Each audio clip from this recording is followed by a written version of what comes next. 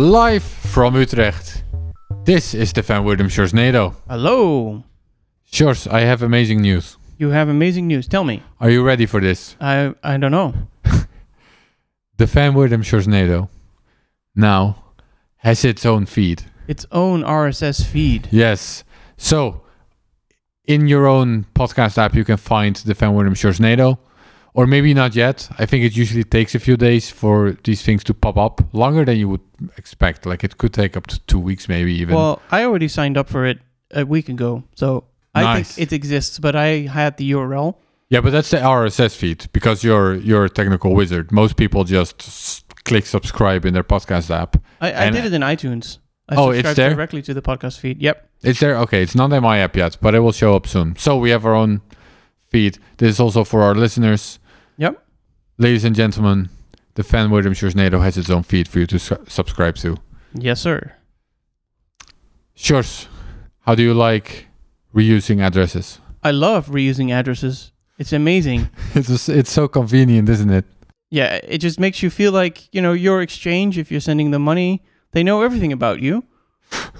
And they like that, right? It's so convenient. It's so easy. Nothing to complain about here. Absolutely. I think. So that was our episode. Thank you for listening. Okay, actually, I think everyone will know reusing addresses is a horrible idea. Absolutely. You're giving away all your privacy. I guess that's the main problem, right? You're just giving away your privacy. I guess in the long run, there's maybe some sort of quantum risk, but we mostly care about privacy. You're giving away your own privacy, and also you're giving away. You're compromising the privacy of everyone you're interacting with, because if you give away your privacy, that means everyone who's paying you, blockchain analysts can figure out that they're paying you, and the other way around. If you're paying people, then so it's compromising everyone's privacy. So while it's very convenient, it's something we shouldn't be doing. Is it yours? Exactly. So that's why most wallets have a button called Get New Address. And some good wallets will actually automatically make a new address whenever you even click on receive. Some wallets don't. Mm-hmm. All right, so that works. We need to generate a new address for each payment we receive. However, Sjors, this is a little bit inconvenient as well, isn't it? It can be. So here's the solution. We need an account system for Bitcoin. Or at least it's possible to create an account system on Bitcoin. And it could be useful. I think the word account has some negative connotations, but it'd be nice if you knew one thing about the other party, and then you can keep sending them money while automatically using a new address. I think that's what we want. Right. So, Jose Femenias Canuelo, that's probably a severe mispronunciation of his name, but Spanish developer Jose Femenias Canuelo, he also believes so. He believes Bitcoin would benefit from an account system. It's called EasyPaysy, which is short for Easy Payment System, I think. EasyPaysy, and that's what we're going to discuss today. All right. Okay. So it's pretty clever, and we'll get to possible downsides later, but let's first just explain how it works, yeah? Yeah, how does it work? Because this time you're going to explain me how this thing works. I'm going to do most of the explaining this time. All right, so to generate an account, one of the clever things about this proposal is that it uses nothing outside of the Bitcoin blockchain itself, necessarily. There's options to that, but we can do it all without any outside of blockchain thing. Well, by thing, you don't mean wallets, but you mean there's no communication protocol. You don't have to run a server to communicate with the other person. Exactly. We generate the account on the Bitcoin blockchain itself, and people can find the account on the Bitcoin blockchain itself. Okay, so how do I generate an account? Right. So an account is basically a transaction. That's in this proposal what an account is. Okay. And this transaction consists of one input, so one address where coins are sent from, but this one input is a multisig input, so it has two public keys. It also has one output, which is a, what's it called? Op return, sorry. Op return. So one op return output. So you're sending some money from a multisig address that you control yourself to no input. to vacuum. You're basically sending no money, but you do need to pay a fee. So that's the only money that's involved in this transaction. You're not actually spending anything to anyone, but you need a little bit of funds to have it confirmed. So the input does need to send some money, which is the fee, and then the output receives nothing, right? Right. And so the reason why we need a 2 of 2 multisig is... Yeah, okay. So there's 2 public keys in there. So these are basically your public keys at this point. When you're making this transaction, you're announcing to the world, these are my 2 public keys. One public key is your identity public key, or one of them is for communication anyways. I forget, there's a term for it which is slipping my mind right now, but one of them is for communication. So if you want to send me some kind of message, you use this public key, which I think is the first of the 2, like it's just in order. The first one is for communication, and then the second one is for value. One of the reasons there's 2, or I think the main reason there's 2, is that one is even more important than the other. Like if you lose your communication key, that's a problem, but at least you're not losing money. Well, if you lose the value key, you're actually losing money. So what you can do is you can put the value key in cold storage in a safe somewhere, secure, while you can still talk with people, communicate with people. Okay. So that way, even if your computer is compromised and only your communication is compromised, and you still keep your funds. So that's why there's 2, basically. Yeah, and it might be worth reminding the listener that, so what you're doing here is you're funding your own, or like putting a trivial amount in your own multisig address and then immediately spending from that multisig address. And the reason you have to do the latter is because you reveal the keys when you're spending, not when you're receiving. So in order for the rest of the world to see what your keys are, you have to spend from it. Right, yeah, that's a good addition. Indeed, when you're spending 2, well, anyway, no need to repeat. You're right. Okay, yeah, so and then the op return message that's in the outputs of this transaction Yep. can communicate any other piece of information to the world. Yeah, you can basically communicate text in this output. So the text we're communicating here is a JSON message, Mm-hmm. and it includes the instructions for how to pay to this account. That's the main thing it includes. Yeah, I doubt it's actually JSON. I thought it was JSON. Well, it's some sort of serialized format, probably, that you can convert to JSON. Because otherwise it'd be very inefficient. What to put Jose all told me is it's a small JSON document. You think that's probably a simplification? Well, I don't know. I didn't read it in that level of detail. So there's only 80 bytes available in op return. Mm-hmm. So you could use those 80 bytes to write ASCII characters, with an opening bracket and colons and all this stuff.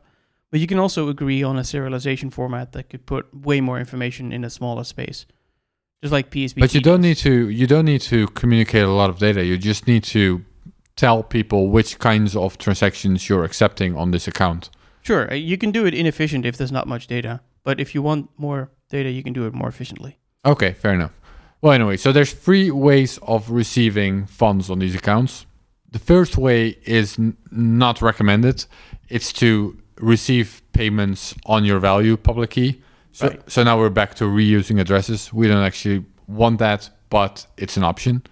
It's even worse than that, I guess, because you're announcing, hey, this is where the money is going to the whole world, and then it's reusing addresses with everyone that you receive money from, plus everyone you're not even receiving money from, because you've published it. It's bad. It's in there because it's just an option for people to use. You can choose not to use it, but if we're making this protocol, that was Jose's reasoning.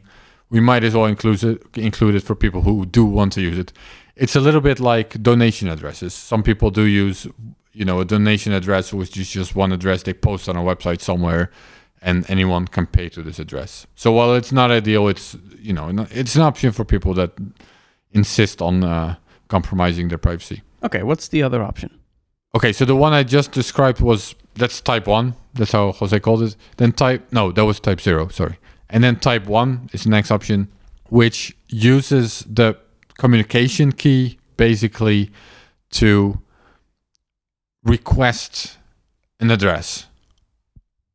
Okay, how do you request an address? There's different ways of doing it.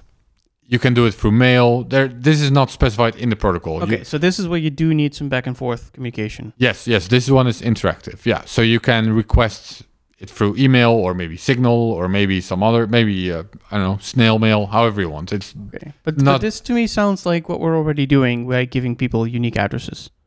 Yeah, this is pretty similar to that, indeed. So this is just one of the options in the account system. It's not all groundbreaking, sure. So tell me about this It's still groundbreaking third option, because before I fall asleep. No, just kidding. Keep going.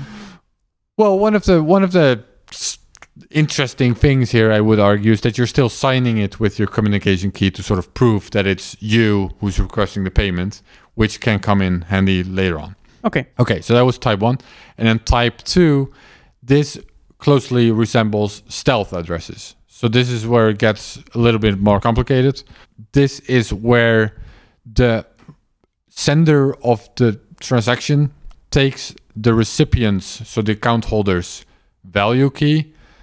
Then the sender himself generates a public key and a private key. He uses his key pair in combination with the recipient's, the account holder's public key, to generate a new key pair. Mm-hmm. And then he sends the funds to the public key or to the address that corresponds to this newly generated key pair. Okay. So the money is going there. In this transaction, he also includes another op return in which the public key is included, the public key he generated himself. And with this public key, the account holder can use this public key to regenerate the new key pair, and thereby he can spend the funds. Okay. So the way this works, if you're an account holder, is you need to know that this transaction happened. There's two ways of figuring that out. One of them is that the sender just tells you, like, hey, I sent you some money, look at that transaction, and you can use it with the information in the op return to generate a private key, which you can use to spend the money. Or the account holder just needs to scan the blockchain to see if there are any transactions with an op return in there. And if there is, see if there's information in there that he can use to generate this new key pair that actually matches and that actually lets him spend the coins. In which case, he just finds money on the blockchain, basically, so he knows he's been paid. This is a little bit of a hassle, of course, because, it requires scanning of the blockchain and all of that. But it is very private because even though it's relatively private, because even though the value key was revealed in his account, this new money isn't sent to anything that anyone can link to the account by just looking at the blockchain. It's sent to a completely new address, which even the recipient, the account holder, didn't know at first and had to figure out. So therefore, it does offer nice privacy features. Yeah, I'd say that's quite nice. The privacy gotcha there that I would think about is that when you, as the recipient, you first publish, your identifier, your account. Yeah, so shall I first explain that, and then you get to the privacy gotcha? What the identifier is? Oh, what the identifier is. Yeah. Sure. You can do that. Right. So how do people find your account? As mentioned, it's just a transaction. It's a Bitcoin transaction that's going to be included in the blockchain. So the place where it is included in the blockchain, that is the identifier. So for example, the block height plus the place in the block. That's exactly what it is. Not for example, that's exactly what it is. Yes. So the block height is, 578,331. I'm just making something up. And you're one of those old schoolers that still remembers blocks in the 500,000 range. No, I think that's what I used in my article when I wrote this. So that's why it's still sort of stuck in my head. I didn't use this exact number, but somewhere in the 500K range, I think. And then it's like the 738th in the blockchain, and then the actual account identifier is, if I'm recalling correctly, it starts with the actual blockchain. So if it's Bitcoin, it's like BTC at 500, whatever number I just used in the 500K range, dot, and then 700, whichever one I just used. And then I think there's a slash and there's a checksum, right? So then you have this identifier, which is based on the place in the blockchain. There are ways where you can revert. That's not the right word. I think what you were going to say is it's going to convert to some nice mnemonic style. Yeah. So a couple of words like rabbit, big, fish. Exactly. Right now, I was unable to remember the exact numbers I used, but if I would have used a mnemonic in the first place, rabbit, fish. Oh, I already forgot. Yeah, rabbit, big fish. Whatever it was. That's much easier to remember. Yeah, that makes sense. So then you can remember it and you can tell people, and you don't forget. It's much easier to remember. And you can go on TV and say, remember, rabbit, big fish. And then people can send money to rabbit, big fish. And maybe that's slightly easier than giving them an address, though I'm a little skeptical whether that short name is such a big deal. But this is kind of where we get privacy gotcha and also the stealth address part. Let's hear it. So the first time you're using this as a recipient, so you're going to create an account, you're going to put a transaction on the blockchain. Mm-hmm. If then later on you receive coins, they're gonna, we're gonna assume you use this third methodology, the nice privacy thing. Mm-hmm. It's gonna arrive on different addresses, so that's very nice. But if you're stupid, or if your wallet is stupid, it's going to combine coins that are related to that first transaction. The first transaction itself is not spendable because it's an up return, but maybe it comes from another coin. Sure. And now you start combining coins, and somebody can link your identity to everything you received. So you still need to be very wary of this cluster analysis risk. Yeah, you need to could avoid that and warn you about it. Yeah, no, that's true. You have coins in your wallet which you're gonna use to pay the fee, and you probably have some. You probably have more in your wallet than just the fee, so you have change, and it's then sort of linked to your account, and so after which the coins can be linked to even the coins you received privately, and that's something to be aware of. Sure. Yeah. So I think it's this initial step where you have to announce something on the blockchain that creates this liability almost. Now, for some parties, that's actually kind of a feature, or at least they can manage it. If you're an exchange, you know what you're doing. You're not going to make those privacy mistakes. And one of the cool things is that you can add a DNS record is one of the suggestions, so that people can verify that, hey, this DNS record matches this big fish thing, and that's a nice way to double check. I could imagine hardware wallets could also embed some of these well-known codes, so that if you're sending to Kraken or whatever, your hardware wallet can say, oh yeah, that's actually an address that belongs to that exchange. At least the last time we updated the firmware to know these accounts. Mm-hmm. It's kind of nice against clipboard attacks and that sort of stuff. Right. But that's for these schemes in general. I don't think you need to have this announcement in the blockchain specifically. So if you go to stealth addresses, which I believe is BIP47, the mechanism there was slightly different, though I might remember it incorrectly. But the idea there is that you generate a payment code, which is longer, but it's not something you have to put in the blockchain. And so you can give that code to somebody else, and that's your identity. Right. But that identity is not tied to anything in the blockchain. And then you do the same magic trick with somebody takes their own key and adds it and does a bunch of math and then sends it to an address. And then I think there is an announcement on the blockchain, but it's done by the sender. So when... It's always done by the sender. Well, at least the payment there's a separate announcement from the payment. So in the scheme we just talked about in Easy Paysy, it's the recipient who has to announce their identity on the blockchain essentially once. But then when you want to send to them, there's some back and forth. But here in the stealth addresses scheme, it is the sender that needs to make an announcement on the blockchain saying to a standard address, hey, so they get a payment code and they send one transaction to a standardized address, which is always the same thing, as a handshake. And then using the handshake, that's how you come up with the unique addresses that you're actually going to use. So the recipient will watch the handshake address, and every time it sees a transaction on the handshake address, it then knows what other addresses it should be watching. Right. Okay, so that does require more blockchain transactions then. I don't know about the number of blockchain transactions, maybe a little bit. But the nice thing is that it's the senders that are sort of sacrificing their privacy, but only really to the recipient, and they're doing that anyway because they're paying the recipient, rather than the recipient revealing it, lowering its privacy. But I don't think it's a huge deal, and all of these schemes you can choose to just do more off-chain. You can just have an identifier that you send via email, and it's not as short. That's the downside, but it's just a public key in that case, and you can do fun things with it. Right. Well, you want to get into the benefits of this system? Well, we did some benefits and some downsides. I would like to remind the listeners of a chicken egg problem that was brought up by the infamous ZMNSCPXJ, Zeman. or as the Canadians say, Zetman. If you're a new Bitcoin user and you want to use this system, you don't have coins to send anywhere. Sure. So that's a problem, but there might be ways around it, especially if you're buying coins from an exchange. Maybe they can help you set it up. I want to get into more benefits, Sjors. Okay. I think we skipped over the benefits a little bit. I mentioned a few, but give me more. Recurring payments. Did we mention that one? No, we haven't mentioned that. That's a good one. Yeah, so recurring payments. So you want to pay rent every month. So your landlord would have to generate a new address every month. And wait, why is this a problem?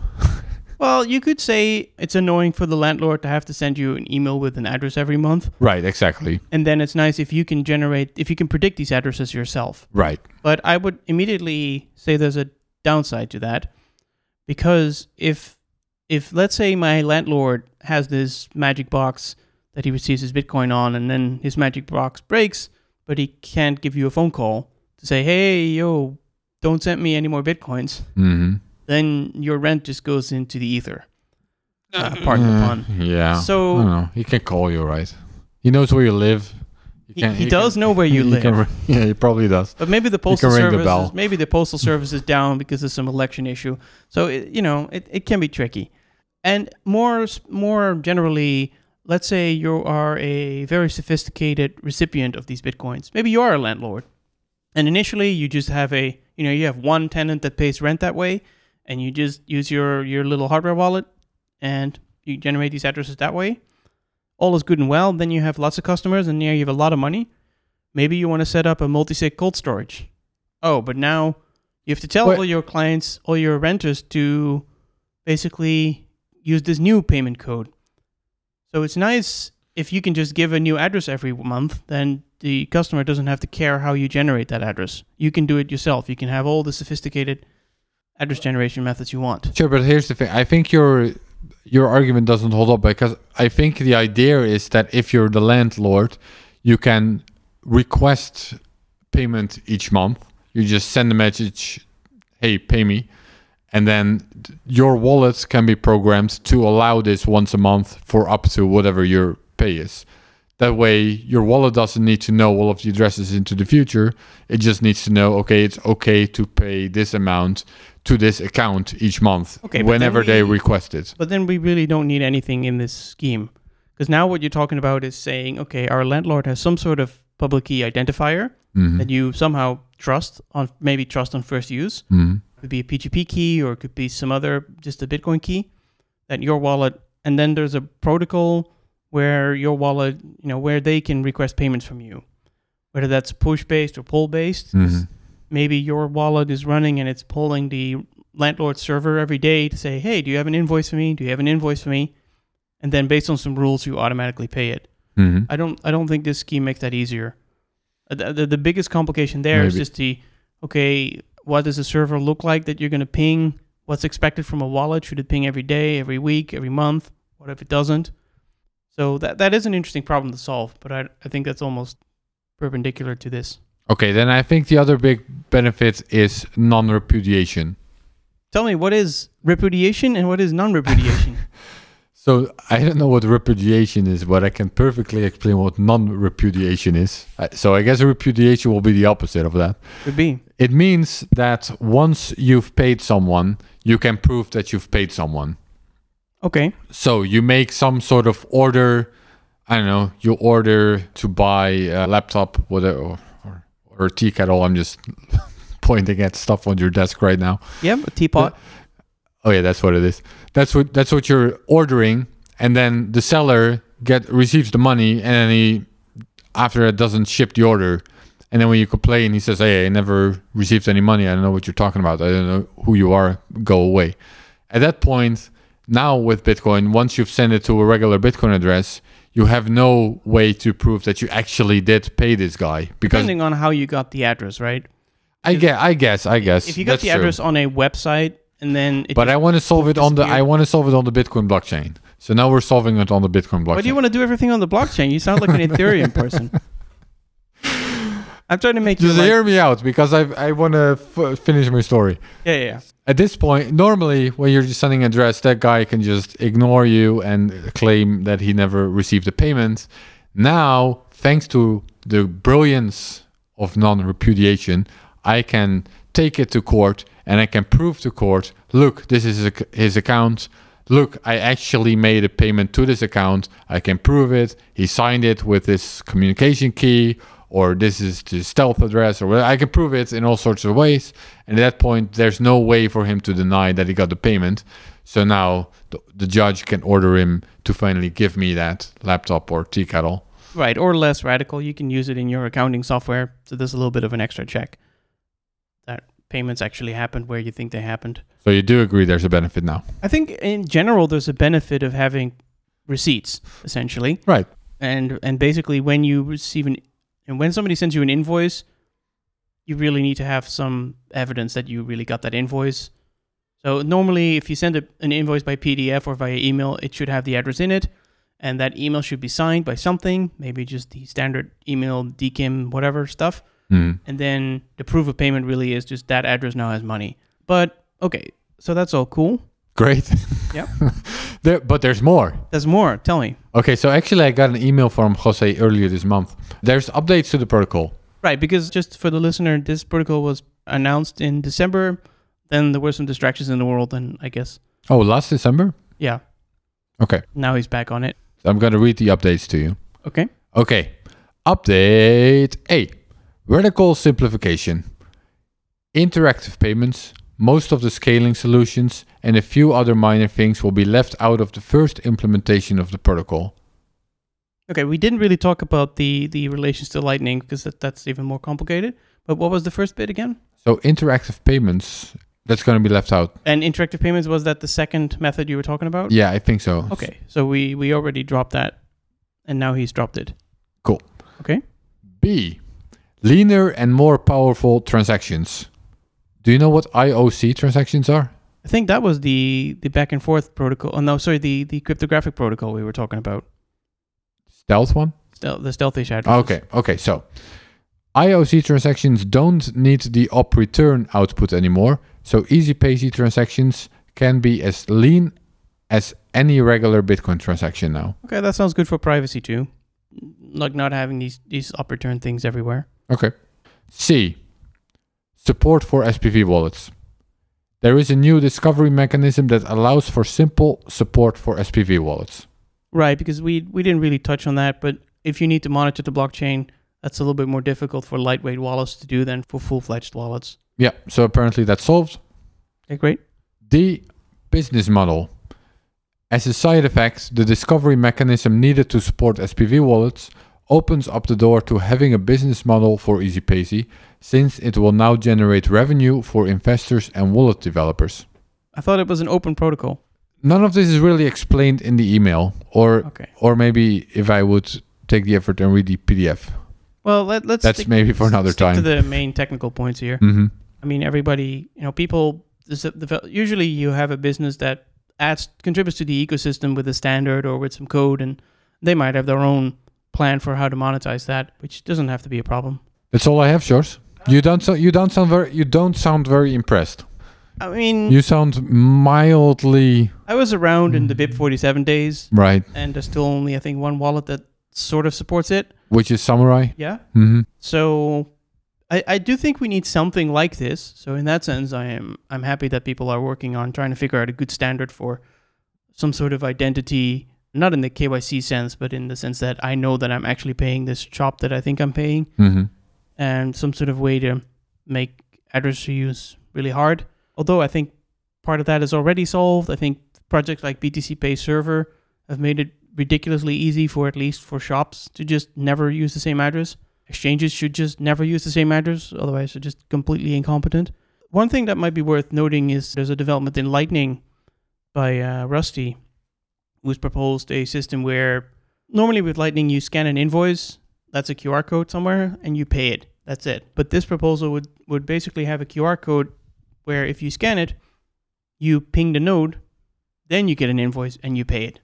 And that might sound trivial, but it means that you can stick a QR code on an orange in the supermarket and like multiple people can buy an orange basically and get a unique invoice for it, and you can adjust the price real time rather than having everything fixed. Because if you put an actual Lightning invoice on an orange, then after a week the price might be completely wrong. So in this case, your orange it's more like an identifier that says, hey, go to this Lightning node and ask me about the price of the orange. And that sort of solves a lot of these problems too. So you can have fixed identities. The orange could have an identity, or it's probably the supermarket that sells the orange. And so you get sort of the same thing. You can also do recurring payments and all these cool things. With an orange? With an orange, yes. But the thing is, I think there should also be systems like this for just regular Bitcoin transactions. What you're saying is it's basically solved for Lightning, or there's a it's not solved for Lightning, but it is easier to solve for Lightning because at Lightning you have to have a running node anyway. Right, and yes, and that's one of the critiques that I've heard of this solution as well. That's why focus on chain. Let's just move this type of stuff to Lightning. You could for smaller payments, but I don't want to pay my rent with Lightning. Exactly. What you're saying is no, it would actually be good to have it on chain as well. It's just you're not necessarily convinced that easy peasy is the way to go. No, but I'm not saying there's any other specific way to go. So right. My guess is because there's so many different ways to go, and not a lot of people are enthusiastic about building it. It's going to be in a bike shedding-ish state for many more years. So my hope is that on Lightning we'll get all of this sorted out more quickly, and then maybe whatever happens on Lightning can inspire on chain. Or for that matter, maybe you just run your Lightning node software and let it hand out some on-chain addresses when needed. So Lightning might be the default, but for big payments, you do use on-chain, but you use all the Lightning protocol stuff, including the encryption and the routing and the 24/7 server to take care of generating on-chain addresses and verifying payments. Something like that. That's all I have. I'm through. All right. I was just thinking of that XRCP or whatever XKCD cartoon about standards. Oh yeah, let's make another standard situation. Yes. All right. Anyways, shall we close it out? Let's do that. All right, everybody. Thank you for listening to the Van Weerdum Shores NATO. There you go.